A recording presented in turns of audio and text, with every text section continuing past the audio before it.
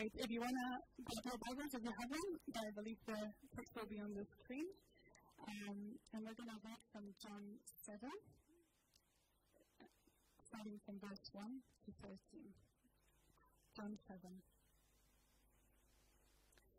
After this, Jesus went around in Galilee. He did not want to go about in Judea because the Jewish leaders there were looking for a way to kill him. But when the Jewish festival of Tabernacles was near, Jesus' brothers said to him, "Leave Galilee and go to Judea, so that your disciples there may see the works you do. No one who wants to become a public figure acts in secret. Since you are doing these things, show yourself to the world." For even his own brothers did not believe in him. Therefore, Jesus told them, "My time is not yet here. For you, any time will do. The world cannot hate you, but it hates me because I testify that its works are evil. You go to the festival. I am not going up to the festival because my time has not yet fully come." After he had said this, he stayed in Galilee. However, after his brothers had left for the festival, he went also, not publicly, but in secret. Now at the festival, the Jewish leaders were watching for Jesus and asking, "Where is he?" Among the crowds, there was widespread whispering about him.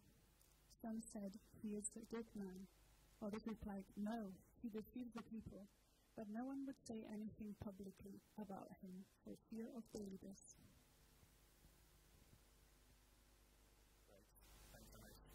If you've got a Bible, then please keep it open at John chapter 7. And I'm really excited today because we're back in John's Gospel. At March, when we all got locked down, we left John, and we're back. We're picking up in John chapter 7, which is where we got to. And for the rest of this term, and right up to Christmas, God willing, we're going to explore chapter 7, 8, 9, 10. And we're going to discover some extraordinary things about who Jesus is. I love John's Gospel because John wrote it so that we could see for ourselves who Jesus really is. And I'm not talking about the Jesus of tradition or the Jesus of ancient art. I'm talking about the Jesus of history, the real Jesus. You see, John spent 3 years with Jesus. He was one of his disciples. He was an eyewitness of all that Jesus did. And then he wrote it down for us so that we could know it too. But we have to get a hold on just what a precious thing it is that we've got the real Jesus set out for us in John's Gospel. And John didn't just write it so that we go, "Oh, that's interesting," because there's a window into some ancient history. No, John had a bigger purpose than that. John wrote it so that you would be convinced by what he writes that Jesus is the Messiah. That is, that he is the central point of all human history. He is the one in whom all hope is to be found, the Messiah. And that Jesus is the Son of God. It's a massive claim. And that by believing that Jesus is the Messiah and the Son of God, you would have life in the name of Jesus. That's why John wrote his Gospel. That's his agenda. You might say, "How do I know that?" Well, because he tells us in John chapter 20. That was just part of John's Gospel. In John chapter 20, John tells us why he wrote. He's not trying to con us. He's not trying to manipulate us. He's completely upfront. He says, Jesus is awesome. He's the Messiah. He's the Son of God. You need to believe in him so that you can have eternal life. And if John were here today, that's exactly what he'd say to you. You have to believe in this man Jesus. You have to pin all of your hope on him. And if you're listening to this or you're watching this and you say, "I don't think that much about Jesus," if you don't yet believe in him, if you've not yet trusted him with everything, well, as we read John, hopefully we're going to see in the coming weeks 100 reasons why we must trust Jesus, why we must believe in him. So John is very upfront about his purpose. He's not trying to manipulate us. who wants to believe in Jesus. And we as a church are just the same. We don't want to con you. We're not trying to manipulate you. We want to be completely upfront. That's the agenda. We want you to believe in Jesus. And if you already trust him, we want you to trust him more. We want you to get stronger and deeper and more confident in that faith in Jesus. That is everything that we're about as a church. And the reason is because Jesus is so utterly compelling in his character and in his life. There is no one else like him. He is where life is found. So this afternoon, are you ready to drink deeply of Jesus? Are you ready to listen? Are you ready to feed on him? Are you ready to enjoy him? Do you want to know him more? Or perhaps even as we start this new series in John's Gospel, that would be a great place to start with a heart that says, yeah, Jesus, I want that. We've called this series, If You Knew Me. Because that's what we need more than anything, to know him. So why don't we bow our heads and pray? Let me ask, do you find that echo in your heart? As you sit here this afternoon, are you ready to ask Jesus, even today, Lord, I want to know you more? Let's ask him. Lord Jesus, we ask that you help us to see you as you truly are. We ask that you help us to listen to these precious words of John, the eyewitness. These words that your Holy Spirit inspired to write for us, so that we believe in you. Lord Jesus, forgive us where we've got some small views. Forgive us where sometimes we think of you as irrelevant, or we ignore you, or we don't act as if you're the central point of all of human history. Lord Jesus, we want to know you. We want to see you. We want to believe in you. And we ask it in your precious name. Amen. So what are we going to see then about Jesus today? In particular, the thing we're going to focus in on is his refusal to conform to the pressures of the world around him. So you can sum it up like this. This is my big idea of my talk. This is what I want to remember as you go home. Jesus will not dance to the tune of this world. That's not what Jesus came to do. Jesus came to play another tune, a more beautiful tune, the music that we desperately need to hear. Jesus will not follow the rhythms and the fashions of this world. He will not be what people want him to be. He will be what we need him to be. And can I say, when you find someone who is that free, who is free to speak what is true, who is free to not need to conform, you will find someone of real truth and integrity. You can find someone who is fully trusted. So this afternoon, do you want to be told what is true? That's the gate downstairs. There's a bang outside. There's a gate downstairs. This afternoon, do you want to be told what is true, or do you want to be told what is not? And what makes you feel nice? Because if you want to be told what you want to hear, Jesus is not your man. But if you want to be told what is true, and life-giving, and real, and full of hope and joy, then Jesus is the one we must listen to. So Jesus does not follow and dance to the tune of this world. Now, let's face it, there's so much pressure on us to conform, isn't there? But, we feel this all the time, right? There's pressure to believe certain things, to act in certain ways. There are opinions we're supposed to agree with. There are agendas that we're supposed to follow. We face that pressure all the time. In fact, so many of our choices are shaped by that very pressure to conform. We want to fit in. But Jesus is different. He faced the pressure, but he never gave in. Right, now where does that pressure come from? Let's just think about this for a second. We're going to get into the text in a minute. But where does that pressure come from? What is that pressure to conform? Well, Well, to use the language of John's Gospel, it comes from the Word. If you just look down the passage we read, we're going to go through it in a minute. But let me just tell you one thing. Jesus' brothers come to him, and they say to him in verse 4, no one who wants to become a public figure acts in secret. Since you're doing these things, show yourself to the world. Come on, Jesus, show yourself to the world. That is, show the people who really matter. They're the ones who need to be impressed. They're the ones who are the gatekeepers. They're the ones who decide what's acceptable and what's not. So Jesus, go show yourself to the world. And that idea of the world is a huge idea in John's Gospel. To us, it sounds like a very neutral thing, right? The world sounds like it's nice, the world.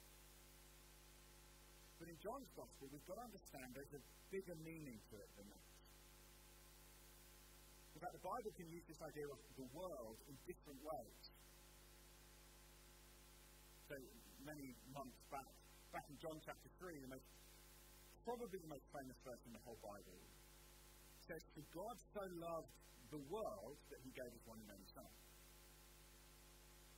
Because the problem is, you've got to understand, what does that mean by the world at that point in John's Gospel? What does the world really mean? Well, here's two big ways that word could be used. Firstly, and this is not difficult, right? This is fairly obvious stuff.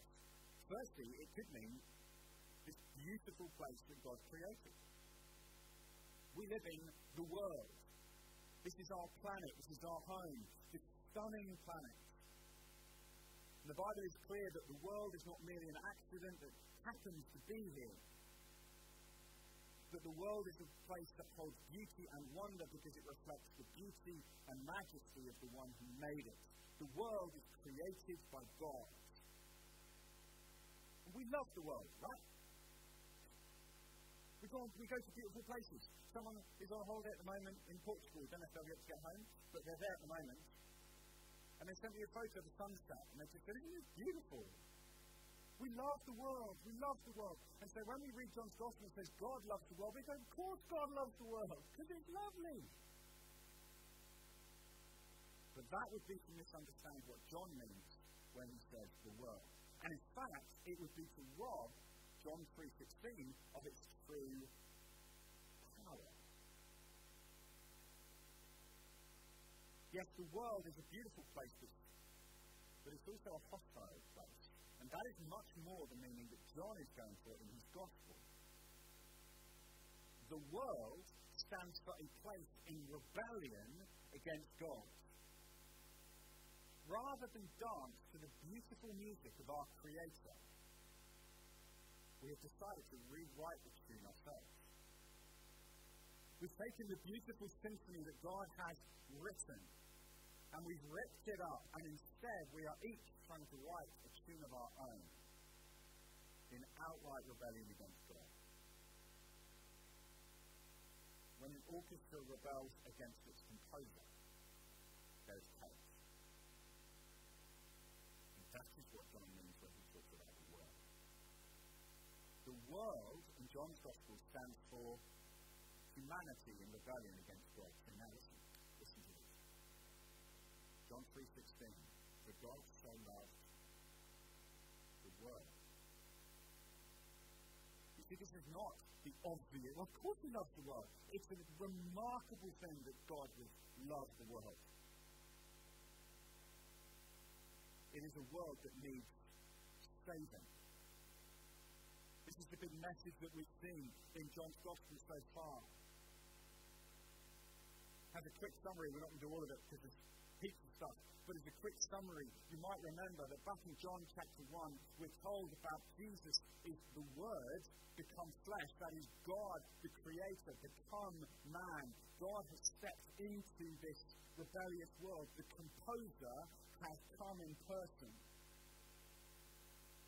And he stepped into this world not to dance to the tune of this world, but rather to bring people back to the music that they were created for. That's what they were made for. And we've seen how Jesus is both God and man, the Word made flesh, the Lord who's the Lamb. We've seen it over and over again. The identity of Jesus is everything, and we need to see him for who he is.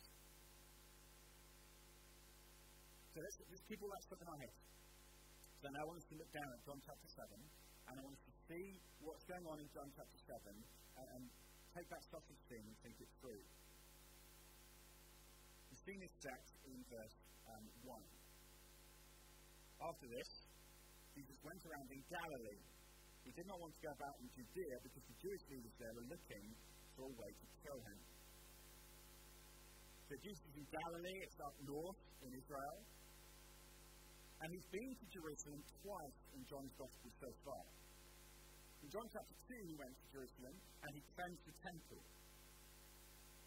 and had quite a big argument with the religious leaders of the day. Then in John chapter 5, he healed someone on the Sabbath and he had quite a big argument with the religious leaders of the day. And so what's going on in Jerusalem is there is an increasing hostility and hatred of this Galilean carpenter bloke. They're making plans even to kill him. And so Jesus stays in Galilee, up in the north. And then we're told another of the festivals approach. The Festival of Tabernacles, which of course you know all about. It's Harlem when the Jews built booths. Did you know this? Right? Because you're excellent Old Testament Bible scholars. And what happens is, as this festival approaches, Jesus' brothers come to him. And you're going to see two big things. Here's the first thing we're going to see. We're going to see that Jesus is not following the world's agenda. So when we talk about not dancing to the world's tune, that means he doesn't follow the world's agenda. So here come the brothers, verse 3.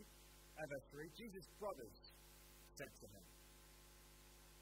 Now, if you think about Jesus' brothers for a second, right? Imagine having Jesus as your big brother. I mean, it's going to be quite tough, isn't it?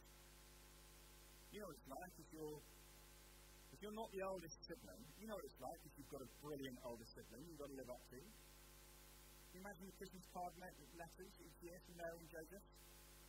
Jesus is having another outstanding year. The others are quite a disappointment in comparison. You know, it's hard, right? It's not going to be hard living with perfect Jesus all the time. But they've watched him grow up. And they've seen his miracles. And they've seen the stir that's going on around Jesus. They can see that he's got a crowd following him. They can see there's something going on. So they come and they give Jesus some careers advice. If you remember your careers advisors at school, well, here come the careers advisors for Jesus. They can see he's got some power. He just needs a bit of help making the most of this opportunity he's got. So they come to him and they say, leave Galilee and go to Judea, so that your disciples there may see the works you do. No one who wants to become a public figure acts in secret. Since you're doing these things, show yourselves to the world. Can you hear what they're saying? Listen, Jesus, if you're serious about becoming famous, if you want to become a public figure, if you're serious about building your reputation, you need to adopt a new strategy. This obsession with Galilee is not going to get you anywhere. You need to get on the campaign trail. You've got to get out. You've got to put on a show. Show the people what they want to see. Let them see your work. They'll flock to you. You need to be more public. Make a bigger splash. You need a promoter, an agent, publicity. It's the world together, right? If you want to be president of the United States, which I'm assuming that no one in this room does, well, I mean, yes. You don't stay in one place and hide away in secret. You get out on the campaign trail. Imagine if the candidates for the presidential election coming up just said, actually, I've got a new strategy. We're just going to stay at home. For the next 2 months, we'll stay at home. Keep our mouths shut and try and stay in secret. It may be a good strategy but it's not the strategy that's going to get you any traction. You've got to give the fans what they want. You've got to hold rallies. You've got to stir the crowds up. People want to see the work. And let's face it, Jesus got some good tricks up his sleeve, right? Water into wine, feeding 5,000. Come on, Jesus, do a few of those. This thing's really going to take off. You can sort of sense the confusion, frustration in his brothers. He's throwing it away. This is his shot. This is his moment, and he's throwing it away. But then John gives us a little side note in verse 5. He says, even his own brothers did not believe in him. You see, all that stuff that they're saying to Jesus comes from a place of unbelief. That is, it comes from a place of the world's agenda. It comes from the world's tune. This is what you should be doing. I don't think John means that they don't believe he's got power. They know he's got power. They've seen it. They believe he can do miracles. What Jesus means is that they don't believe. They don't believe that he's the Son of God. They don't trust him. They don't want to listen to him. They don't believe he's the one who's come to save the world. They don't get it. And so they give him this terrible career advice. And Jesus faces this pressure and he refuses to do what he does. He will not dance to the world's tune. The world in rebellion against God that says, no, we want impressive people. We want fame. We want success. We want to be impressive. Jesus won't dance to that. He's not come to amuse the crowd. Listen, if you're looking for an entertainer, you're going to be very disappointed. Because Jesus has something far bigger and far more important in mind. He's got something far bigger than political power. He doesn't want to be the President of the United States of America. He's got something bigger in mind. He will not follow the world's agenda because he has another agenda, a greater agenda. He has come for a specific work. And that's why he says in verse 6, my time is not yet here. That's another of those key phrases in John's Gospel. Jesus says, not now. It's not now. Yes, there is an hour. There is a moment. There is a time that Jesus has come through. Jesus knows what he is doing. He's supremely and absolutely in control, and he will not allow anyone to snatch the agenda from him. And what is his hour?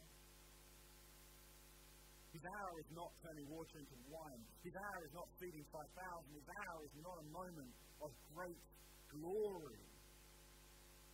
His hour is the cross. His hour that he's talking about is the moment when he will die. That's his plan. Now, one of the careers advice of the brothers seems so obscure. They're saying, go for glory now, go for power, go for fame, go for success. And Jesus says, no, I have another hour. It is the hour of suffering, death, and shame. Because Jesus knows that is the only way to save this world. Remember, God so loved this world that he gave his one and only Son.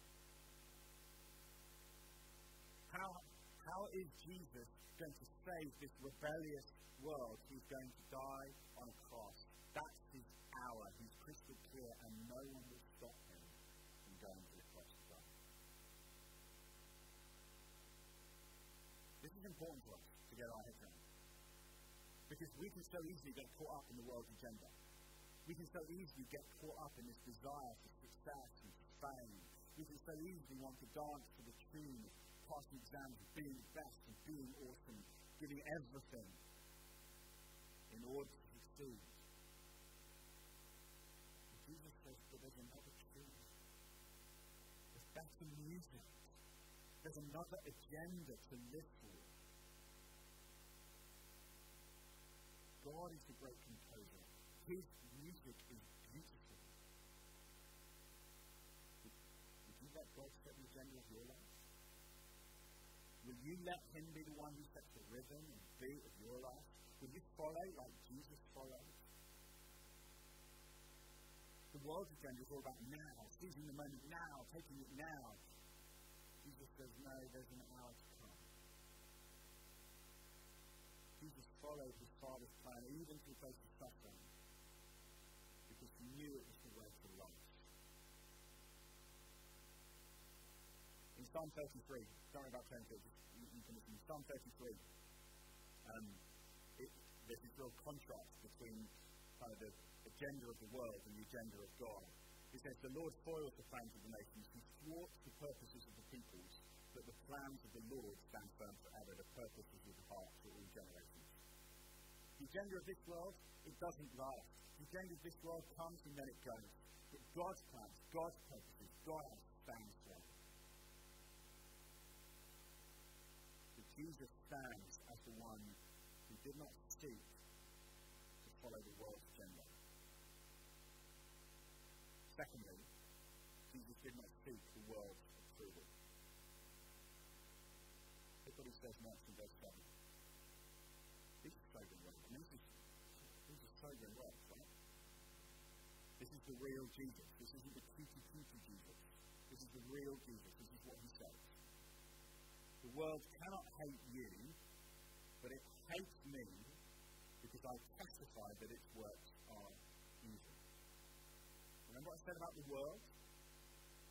Jesus says, the world will hate me. See, the brothers are wanting Jesus to go and amaze the world. Go and amaze the world with your great deeds. But Jesus knows the world is never going to be wowed by him. Because in order to save the world, he will first testify that the world is evil. He must testify that the world is in serious danger. Because if you don't need saving, then someone who comes to save you makes no sense at all. If someone runs in here right now and says, I've come to save you, you go, nice of you. From what? And so in order to be the Saviour of the world, you have to know the desperate danger you're in. So here comes Jesus, the Word made flesh, who comes to testify that there is a serious problem in our world, a serious problem in our hearts. Because we love to be affirmed, right? We love to be told that we're great. We love people who agree with us. I think this is why Twitter is so popular. Because you can follow all the people that you agree with. And then you read their opinions and go, oh yes, you're right. And you follow some people you don't agree with just to make you feel better about your opinions so that you can gather up with all your other friends who you agree with and go, look how wrong they are. We love to be affirmed. We love everyone to agree with us. So here comes Jesus and he says, your works are evil. And we go, whoa, hang on. That's a bit strong. Even for Twitter, that's a bit strong. See, our definition of evil is a little bit narrower than that, isn't it? Evil is that's reserved for the really bad stuff. We have other words for more trivial offences. Bit naughty. That's nicer than evil, isn't it? Being a bit naughty. You know, if you say, little Billy at school is a bit naughty. If you go to a parents' evening, and they say, I think Billy is evil. And then you think, oh, hold on. He's a little bit naughty, he's got some issues, that sort of stuff. But that's because we want to avoid the seriousness. I wonder this afternoon, will you let Jesus testify to you about this world and about your life that our works are evil? This is the real Jesus. Can I say, if you meet Jesus and you find that he affirms everything that you think, I'm going to suggest you've not met the real Jesus. If he fits with the music you're playing, if he simply sits in the corner of your life and hums along, you haven't met the Lord Jesus. Because Jesus will show us something about the true state of our hearts. Something wrong. There is something seriously wrong. Jesus came to testify that the works of this world are evil. He did not come to win approval. He came to show what is true, and he was hated for it. Now, let me just say this. I want to be really careful about this, and this really struck me as I was preparing this week. There's a lot of talk at the moment about hate speech. And I think this is the sort of thing that today, in our culture, would qualify as hate speech. To tell someone that their works are evil sounds to me like the sort of thing that people would go, oh no, that's hate speech. We've got laws about that. You can't say that stuff. I want to suggest that that's completely wrong. What you see in Jesus is a model of someone who is able to speak truth with absolute and perfect love. This is love speech, not hate speech. Now, I want to be the first to admit that there are people who speak hatefully, and even those who speak in the name of Christ who speak hatefully, and who speak what might be true, but they speak it out of a place of hate, not out of love. We must have nothing to do with that. But the answer is not to say, well, let's just affirm everyone and say that everyone's okay and everything's fine. Don't know about it, it's all right. That is not loving. What you have in Jesus is a model of perfect love. So let me ask you this. If you are going to speak of someone and say that you think their behaviour is wrong, even evil, are you also willing to lay down your life and die for it? That's how Jesus did it.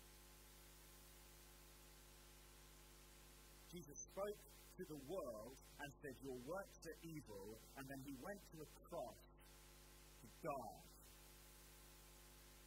That's how you know that he loves you. So let Jesus speak truth to you. Let Jesus tell you the truth about your life. Let Jesus play you the song that you desperately need to hear. Let Jesus show you what you were truly made for. Don't resist him. Don't hate him. Don't reject him. Instead, listen to him. He's come from God to play the music of the Creator so that we might understand where life might be truly found. But it starts with us seeing how wrong we are.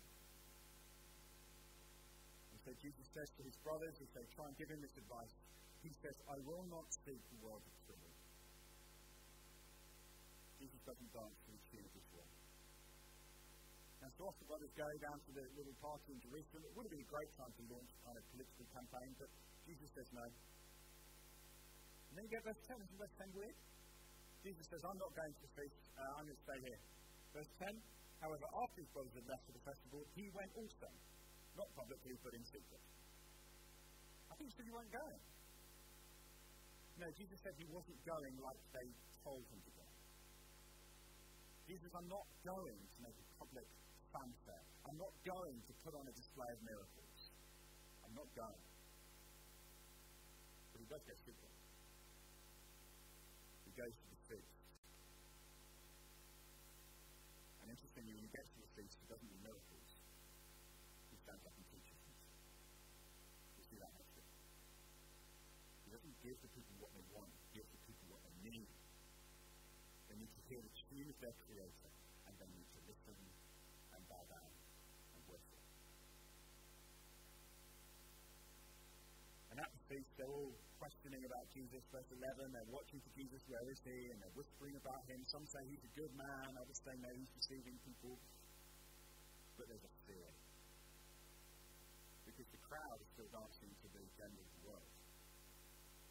The crowd still care what other people think, but they're going to whisper about it. Because we don't want anyone to think badly of us. And if we still dance to the tune of this world, we will never get in line with Jesus. If we still follow the world's agenda of fame and success, if we still seek the world's approval, and we want people to like us, we will never get in line with Jesus. We'll just be whisperers who go, so this afternoon, as we wrap this up, I want us to see Jesus.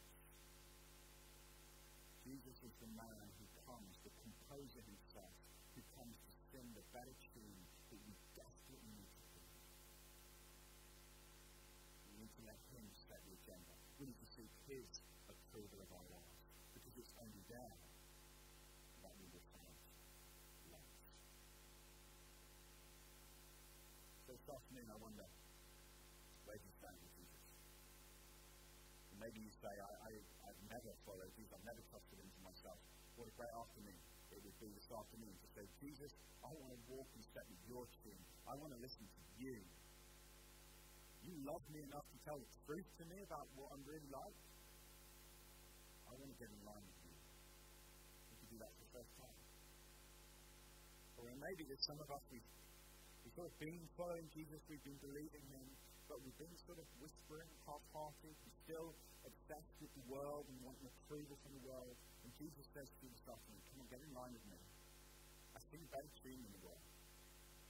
My tune is more satisfying, more eternal, more lasting, and more fulfilling than anything this world has to offer. Get in line with me.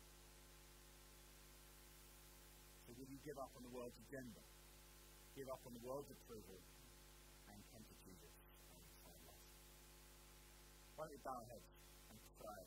And perhaps this afternoon there's something particular that you want to come to Jesus and ask him to show you or to do for you. But let's bow our heads and pray together. Heavenly Father, we thank you so much that in this gospel we meet the real Jesus.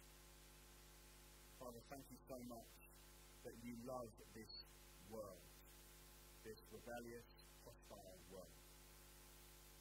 Thank you that you don't condemn this world, but instead you sent your Son. The composer himself comes in person so that we might know you. Lord, we pray that we would abandon the agendas of this world, abandon the approval of this world, and instead seek Jesus as the one